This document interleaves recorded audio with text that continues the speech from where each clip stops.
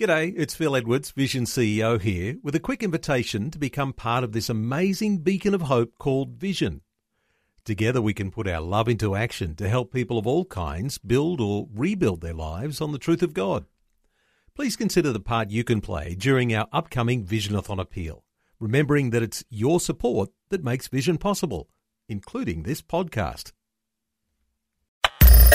Audio on demand from Vision Christian Media. Dr. Michael Youssef, beginning another challenging Leading the Way. A lot of people think fearing of the Lord means trembling and living in terror. No. And I have a theory why is this happening to our generation. I really do. Because we have ceased to be holy, therefore we cease to be reverent. And yet Peter insists that if we are going through this identity transformation, if we are surrendering to Him day by day, Peter insists that we cannot be holy without revering God. When called to follow Jesus, identity transformation happens. Today on Leading the Way, see that in the life of Peter and look at 3 specific ways to gauge if your life is being actively transformed by God's grace. Here he is to begin. Turn with me to 1 Peter chapter 1, beginning at verse 13 to 21. The first word in verse 13 is the word therefore. When you see the word therefore, you have to ask the question, what is that word therefore is there for? And it is there for a good reason. Peter is saying that in the light of the 7-fold blessings that we have received from the hands of Jesus, and because of that 7-fold blessings, out of gratitude to God for this 7-fold blessings, we should show evidence of our transformed identity from whatever it is into Jesus. And Peter tells us that our sense of gratitude to God, our sense of thanksgiving to God produces evidence in our lives that manifests itself in 6 ways. Today we're only going to look at 3 because of the limitation of time. And in the next message we're going to look at the other 3. I hope you're following with me in your Bibles. What are those first 3 evidence? In thankfulness, we are to be alert. Can you say the word alert with me? Alert. In thankfulness, we are to be what? Alert. Secondly, in thankfulness, we are to be holy. Be what? Holy. Thirdly, in thankfulness, we are to revere the Lord. First of all, in thankfulness to the Lord for saving us, for redeeming us, for calling us, for choosing us, for giving us redemption, we are to be alert. Look at verse 13. Here's that word. Therefore, prepare your minds for action and be self-controlled. Set your hope fully on the grace that is to be revealed when Jesus returns. Here, Peter gives us an image that I need to explain to you. In fact, some of the old translations talks about the loins of your minds and all that. I want to explain to you that picture, that image that Peter has in mind, and I'm not a very good artist, so I cannot illustrate it, but I'm trying to give you a verbal picture. I know you've seen on television how in some Arab countries these people wear the flowing kaftan, right? That's the clothes that people wore at the time in the early days of where Peter was writing. Now, when you see that, whether it would be civil leaders or political leaders, when you see them wearing this floating white robes, this is an indication of leisure. It's an indication of relaxation. It's an indication of taking it easy. By the same token, you never see the soldiers of that same country. The leaders dressed that way. You never see the soldiers dressed in that same way. You know why? Because they cannot go to war in these kaftans. They will never be able to fight a battle wearing these flowing things because they will fall and stumble all over the place. And when they are relaxed, it's okay. When they are carefree, that's okay. When there's nothing physical to do, that's fine. And Peter looks at that picture. Just imagine that image of that flowing kaftan that they were wearing. And he says, when it comes to the spiritual life, because it is a life of constant war against the evil one, you must take these things and tuck them in a belt of some sort, that you need to pull them up and get them under control, or else in the battlefield you'll be toast. You see, Peter turns this image into a picture of a truly disciplined, obedient child of God. Peter is saying your life has to come under the control belt of the Holy Spirit. It has to come under the authority of the Holy Spirit. Your thoughts must be collected together and come under the control of the Holy Spirit. Your lifestyle should reflect the attire of the soldier, not the flowing, careless kaftan of sin. A thankful believer does not allow evil thoughts to nest in his or her head and mind. A thoughtful, obedient believer is very careful of what he or she reads. An obedient believer, extremely careful what he and she watch. An obedient believer is very careful what he says to others, or not compromise when nobody else is watching. A believer who is thankful for the sevenfold blessings that we saw is not given to self-indulgence, is not given to self-gratification, is not given to idle gossip, is not given to idleness, period, is not given to unfaithfulness with time, money, and treasure. In fact, the opposite is true. In giving evidence of a transformed identity, a believer is looking for opportunities to serve, is looking for opportunities to bless others, is looking for opportunities to be self-controlled, is looking for opportunities to extend forgiveness to others, is looking for opportunity to show grace and magnanimity, is looking for opportunity to be selfless like Jesus. Amen? Amen. Another image that Peter gives us here is the difference between a totally drunk person and a totally sober person. And he contrasts those two. Please listen to me. Hear me right on this one. I've been around long enough to know this. That those who deliberately and self-consciously drink until they get themselves drunk, those who do that, they do that either because they do not want to face reality or because they're afraid of the future. Just test me on this one, okay? But the evidence of a transformed identity of a believer in the Lord Jesus Christ is neither lose touch with reality nor afraid of the future. Why? Because we know that the Lord forgave us in the past when we came to Him, that He forgives us every single day when we come in repentance, and that He will forgive us eternally, save us when we go to heaven with Jesus. You see, it's past, it's present, and future, and therefore, we're not afraid. And that is why we do not regret the past. The past is the past, and is covered by the blood. We do not dread the present, nor do we fear the future. One of the evidence of the transformed life is being alert all the time, being sober, spiritually speaking, all the time, being realistic all the time.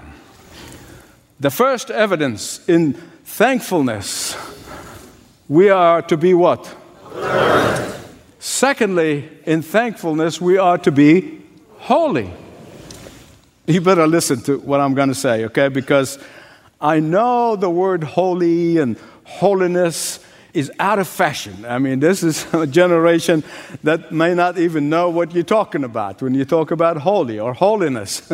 A lot of people have their idea of some holy or holiness person is short on brain, big lungs, standing on the street corner and just hollering.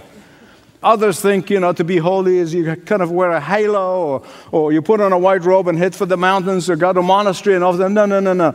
Holy means to be set aside. That's what it means. Holy is to be consecrated or belongs to or set aside to Christ. And when you have been set aside for God's use, you're not going to allow yourself to be used for godless things. That's what holy means. And that is why in the Old Testament, you read about how they made the utensils in the temple to be holy. How can you make some equipment and utensils in the temple to be holy? It's by setting them aside for only certain use. They cannot be used for anything else. They've been set aside. When we came into this building years ago, we consecrated it. How? By setting it aside for the preaching of the gospel and only the gospel. That's what being holy is. That's what being consecrated means. That these things are only to be used for God's purpose. We call the Bible the Holy Bible. Why? Because it belongs exclusively to God. And when we belong to God, we show our belonging to God by obedience to His word, to that which belongs to Him. This obedience is not sometime obedience. It is not part-time obedience. It's not an occasional obedience. It's not a seasonal obedience. No. It is a total obedience. It's always obedience. It's daily obedience. It's moment-by-moment obedience. Now, occasionally we fail because we're living in this sinful world. We're living in this sinful flesh. Every now and again we'll fail. Of course, and the Bible said if we say we have no sin, we deceive ourselves and the truth is not in us. But when we confess our sins, God is faithful and just to forgive us all our sins. But you see, it doesn't mean because we occasionally fail that we are not continuously obedient. Verse 14, as obedient children what? Here's a Yusuf explanation, okay? Let me give it to you in the vernacular so you can understand it. As obedient children, do not imitate the nitwit movie stars, but imitate Jesus. As obedient children, don't try to make Jesus look like you. You look like Jesus. As obedient children, don't get your advice from a television talk show hosts. Get your advice from the Word of God. As obedient children, don't reflect the selfishness of the world. Reflect the selflessness of Jesus. As obedient children, don't insist on your own way, but insist, like Jesus, on the will of the Father. As obedient children, don't indulge yourself, but give of yourself like Jesus. As obedient children, don't just please yourself, but like Jesus, please the Father. As obedient children, don't walk around carrying bitterness and anger and hatred and resentment and grudges in your heart, but like Jesus, forgive. As obedient children, don't just do the minimum that is required at work, but go the second mile, just like Jesus. As obedient children, reflect the character of your Heavenly Father in purity, sincerity, righteousness, and in truth. Amen belongs here. I just don't want you to wonder, what does that mean? I want to explain it in such a way that we all get it. Let me ask you a question. Do you know what is the number one enemy of holiness in our lives? I'm sure different ones among you thinking different things. What's the number one enemy? It probably is not what you're thinking. I can tell you that the number one enemy of us to be holy and be set aside, consecrated to the Lord Jesus, 2 words. So what? So what? That's the number one enemy of obedience and therefore holiness. Apathy is a lack of spiritual sobriety. Apathy is equal to spiritual drunkenness. There are so many pathetic people in our culture today, they are apathetic about apathy. It's like the man who said, I am neither for nor against apathy. The evidence of our transformed identity. In thankfulness, we are alert. In thankfulness, we are holy. Thirdly, in thankfulness, we revere the Lord. Look at verses 17 all the way to 21. Again, the word reverence or revering is sort of an old-fashioned word, just like holiness. We don't use that word very often because we've ceased to revere our parents and those in spiritual authority, as the Scripture enjoins us to do. We end up not revering God. And yet the Bible tells us that we are to revere our parents. We are to revere our spiritual authority. But above all, we revere the Lord. A lot of people think fearing of the Lord means trembling and living in terror. No. And I have a theory, why is this happening to our generation? I really do. Because we have ceased to be holy, therefore we cease to be reverent and treat God with reverence. And yet Peter insists that if we are going through this identity transformation, if we are surrendering to Him day by day, if we're living in obedience to Him day by day, Peter insists that we cannot be holy or being exclusively belong to God alone, or live in total obedience, or be set aside for God and godly use, or be consecrated totally to God. We cannot without revering God. It just can't happen. It will not happen. It has to bring reverence to God. What does it mean to revere the Lord? Oh, listen to me. It means to treasure Him. It means to adore Him. Not on just Sunday morning in worship, but moment by moment every day. It means to worship Him, even in the times when we don't understand Him. It means that we are totally respecting of Him. It means that we are awestruck by Him.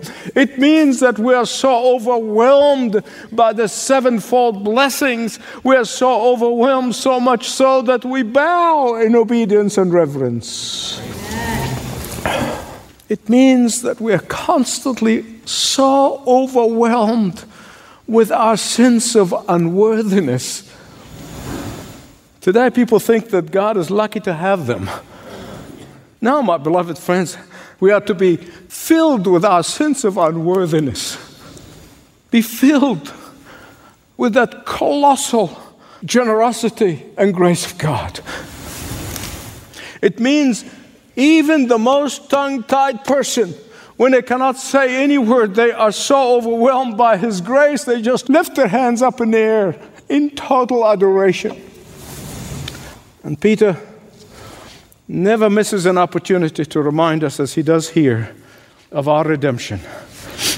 He tells us we could never, if we lived 1,000,000 lifetimes, could ever redeem ourselves. We could never do it. He had to redeem us. He's the only one who could redeem us. You know, in the not so good old days of slavery, used to be this motto, no payment, no freedom, no redemption, no liberty. And Peter said, what Jesus did for us on that cross is that He redeemed us. Not with all the money in the world, not with all the gold and silver in the world, but He redeemed us with something far more precious than all of the wealth of the world. His sinless, righteous, and precious blood. Yeah, the Old Testament insists that the sacrificial lamb must be without any blemish.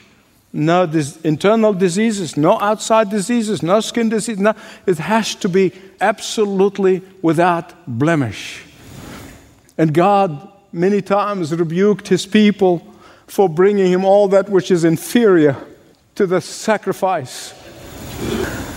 But the reason for that is because the Old Testament is looking forward and foreshadowing the Lamb of God who takes away the sin of the world. Amen. The Lord Jesus Christ, who was not without blemish physically. He was torn, He was bleeding, He was disfigured when He hung on that cross, but He was sinless and perfect and holy. Beloved, Peter wants us to know that Jesus' death is no ordinary death, that Jesus' death was a sacrificial death, that Jesus' death was not an accident, that Jesus' death was planned by the Godhead before all worlds began. Amen.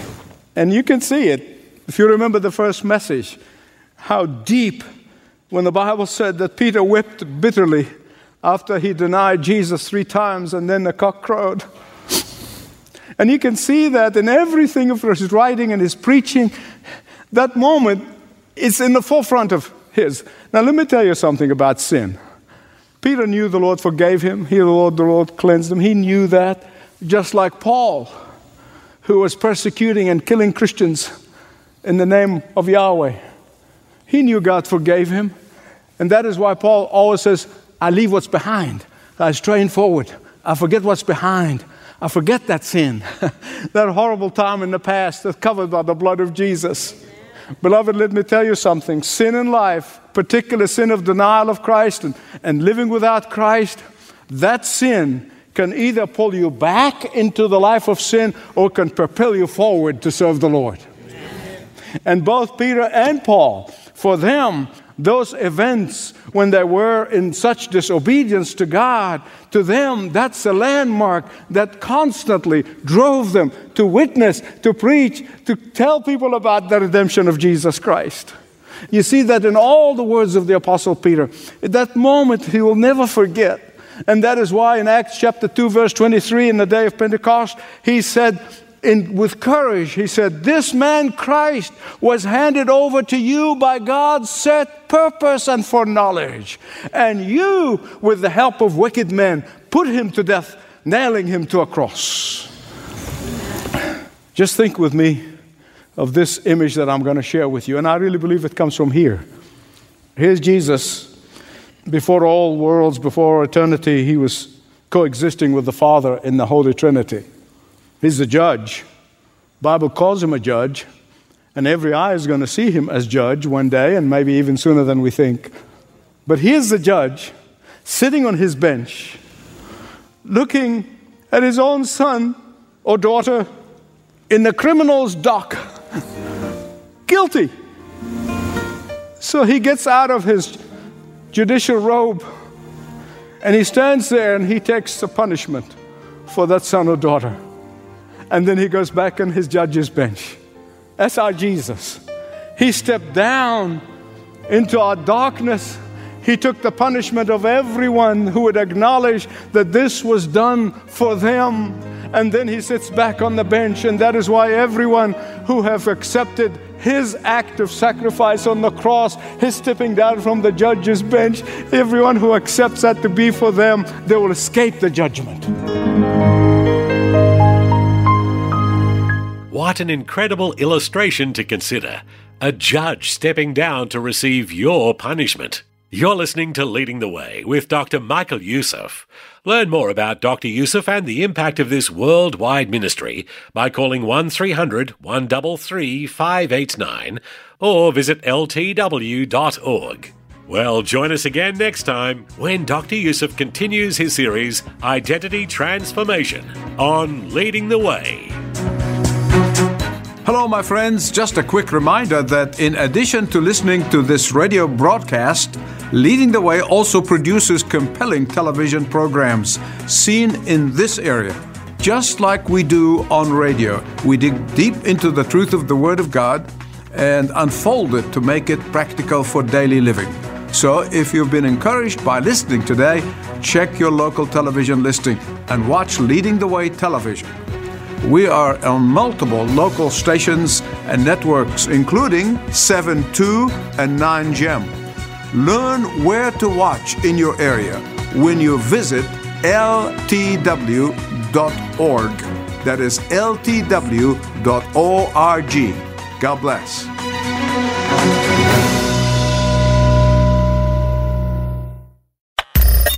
Thanks for taking time to listen to this audio on demand from Vision Christian Media. To find out more about us, go to vision.org.au.